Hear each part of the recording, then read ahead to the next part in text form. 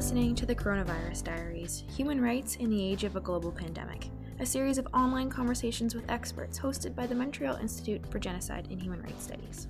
The Institute is Canada's leading think tank working at the intersection of human rights, conflict, and emerging technologies.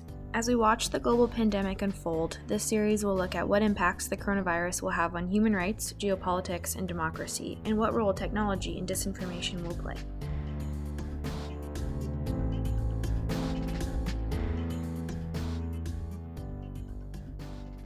This is Kyle Matthews of the Montreal Institute for Genocide and Human Rights Studies. We're pleased today to have another interview as part of the Coronavirus Diaries, Human Rights in the Age of a Global Pandemic. Today, we're very lucky to have Rima Damus-Imses join us. She's the representative of UNHCR in Canada. That's the refugee agency. Rima, great to have you join us today. Thank you, Kyle. I'm very happy to be with you. Rima, one of the issues is that the most vulnerable people on the planet right now are people who are refugees or internally displaced and are fleeing persecution. Please tell us about what UNHCR is doing right now to deal with the most challenging situation and the most vulnerable people in the world. Well, maybe I'll just take a moment to set the scene a little bit and help people understand what this means on the ground and what it actually all looks like.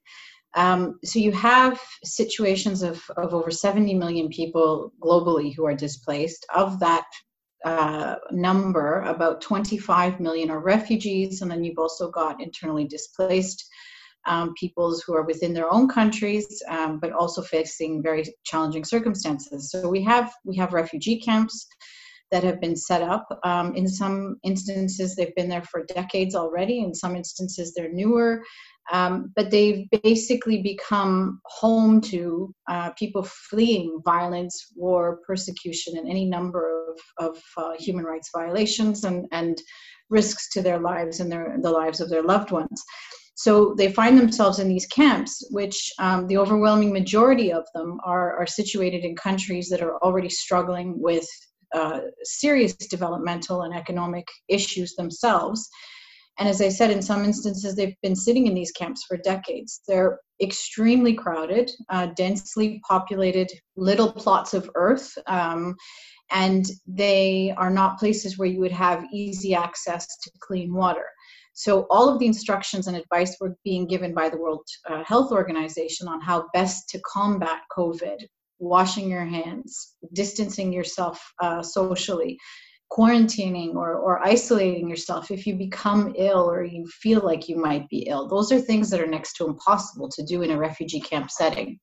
So with that in mind, UNHCR has had to adjust its way of working in order to try and get ahead of the pandemic, because we've been very lucky that we haven't had to date any outbreaks in the camps.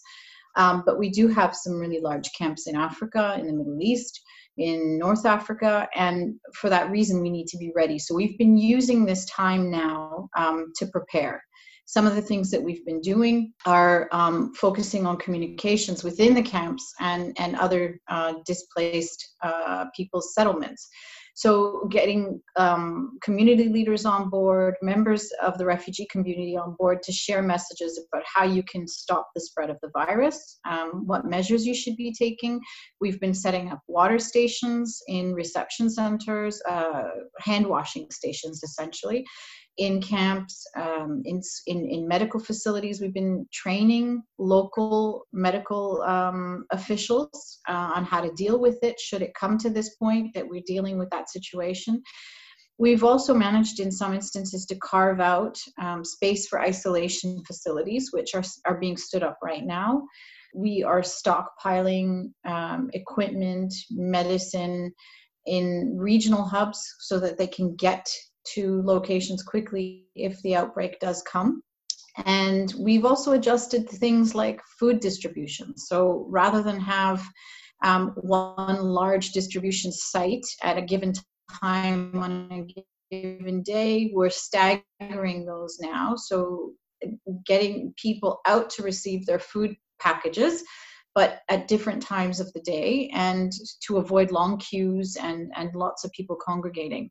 Similarly with cash assistance, we're doing distributions or disbursements now to cover people for 2 or 3 months rather than just a monthly cash disbursement. And this allows people to have cash on hand so they can also do their best to obtain whatever supplies are needed to get them through this period. But it also avoids people having to come out repeatedly and trying to do that social distancing in a very tricky situation. I imagine that the work of UNHCR has also become more difficult, though, because of borders being closed. I mean, UNHCR works on many durable solutions for refugees, and one is resettlement. And with borders being closed, I imagine that resettlement, has that stopped to a nil, or is it still going on? Please tell us about this aspect of UNHCR's work. Sure. I mean, as we deal with this global health emergency, governments are rightly and appropriately concerned about their own populations and taking measures to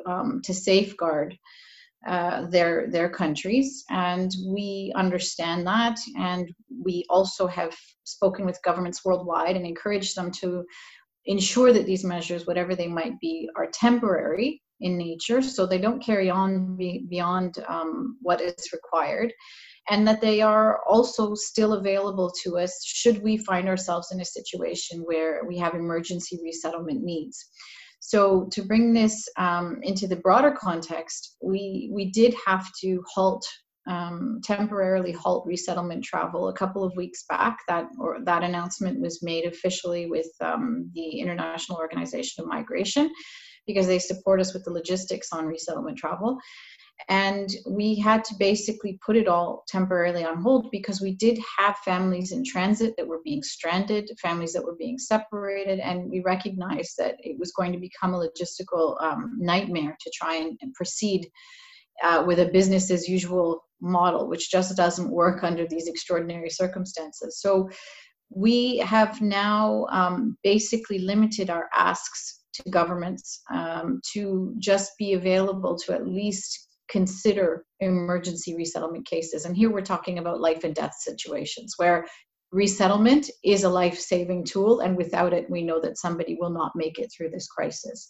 And these are people who were already far advanced in the resettlement process and had already been cleared, but find themselves in situations of extreme risk, truly life and death scenarios. And we've been successful in moving some people, a very small number of people, recognizing that this is not a time when you're going to be able to do the normal kinds of resettlement arrangements that would ordinarily be in place. Rima, another question I have for you is that the entire UN system has really jumped in to try to improve the humanitarian situation, help civilians. The UN Secretary General has called for a global ceasefire, and we had some positive news coming out of Yemen that fighting might be stopped. But I imagine at this point, UNHCR needs more resources than ever before. And I'm wondering, is that one of the thing that disturbs me is that I see many countries are having economic problems right now. And I'm wondering, are you seeing traditional donors to UNHCR stepping up and saying, we want to support you regardless of the situation? Is it promising from donors that are coming forward? I know Canada has made some new contributions as of late. Tell us about the financial situation. How much more support does UNHCR need to deal in these exceptional circumstances? Well, you're absolutely right, Kyle, because we have existing humanitarian emergencies all over the world that haven't stopped and require a consistent and constant flow of resources to keep people going in very dire circumstances already. And then you've got the COVID emergency layered on top of that. So it is a very challenging time for the UN. And recognizing that, the UN system rallied very quickly and launched a $2 billion appeal. I believe it was about a week ago now. It feels like so much longer. But we have, of that portion, 255 million was the ask put forward by UNHCR to support the kind of preparedness measures that I outlined at the beginning. To be honest with you, we've been overwhelmed by the generosity and the support of governments. All of our traditional donors have stepped forward and did so quickly. Canada was amongst the first to do so, and has always been a global leader and champion on refugee issues. And they've really stayed true to that position by coming forward quickly and announcing their support for UNHCR. And we're grateful for that. And we're going to be calling on donors, I think, for some time to come to help us support this response. And I mean, people might be wondering, why would we want governments now, as you say, that are struggling with real economic issues, some of the most difficult economic downturns we've seen in decades, perhaps even more? Why would we be sending money outside of our country when we have people here at home who need that support? And the answer to that is basically that one doesn't preclude the other. A strong, robust national response to this health emergency is absolutely essential, and we've seen Canada do that really well. But at the same time, we recognize that this virus doesn't respect international borders. It travels. The cases we have right here in Canada are largely as a result of that kind of travel. And Canadians are international citizens, and we know that they'll resume life and travel in a matter of time. And in order to ensure that this virus doesn't circle back around, we need to be supporting the governments and the countries that don't have the resources and the capability that we have here in Canada. So that ongoing funding requirement will be one you'll hear from the UN as the weeks and months pass, because in order to do this really well and to prevent this spread from continuing, we're going to need that constant flow of support. And I agree with you. I think the key point is that we're kind of realizing that globalization, the world is more interconnected. And if we want to deal with this as a global community, we have to help refugees. We have to help the most vulnerable, because if we don't, as you said, it can come back and affect us again or in a second wave. So I think that's a key lesson. Maybe my last question to you would be, what message do you have to Canadians about the long term, about why we must continue to support refugees in UNHCR? We have the largest number of displaced people. We have conflicts that are ongoing. We're maybe looking too internally at ourselves right now, but why should we really, in the long term, support the refugee case and IDPs and others who are stateless and so forth? Oh, I think it's about, putting aside the moral and the legal questions, because states have signed up to honor a series of obligations and commitments under international law. So putting those aside, it makes sense practically, logically, for the reasons I mentioned before. You really want to make sure that this thing is dealt with efficiently and well and equally across the globe, so it doesn't come back. But the most vulnerable among us, the ones who don't have what we have right now in Canada, which is about as good as you're going to get globally in terms of your ability to fight and rebound from this very, very difficult situation. We need to continue giving that support to ensure that we ourselves are safe in the long term as well. And we just don't want to emerge from this crisis and wake up to a world, these important values that have been the cornerstone of our country for so long have suddenly vanished, and have used the pandemic as cover to do things that would otherwise not be admissible under international law. And so we want to make sure that we safeguard that and we protect and preserve all of those hard-won rights and freedoms that people enjoy today. Rima, I want to thank you for joining us, taking time out of your busy schedule. And as a former staff member with UNHCR, I salute you in your important work. And thank you very much for joining us. Thank you, Kyle. Thank you very much.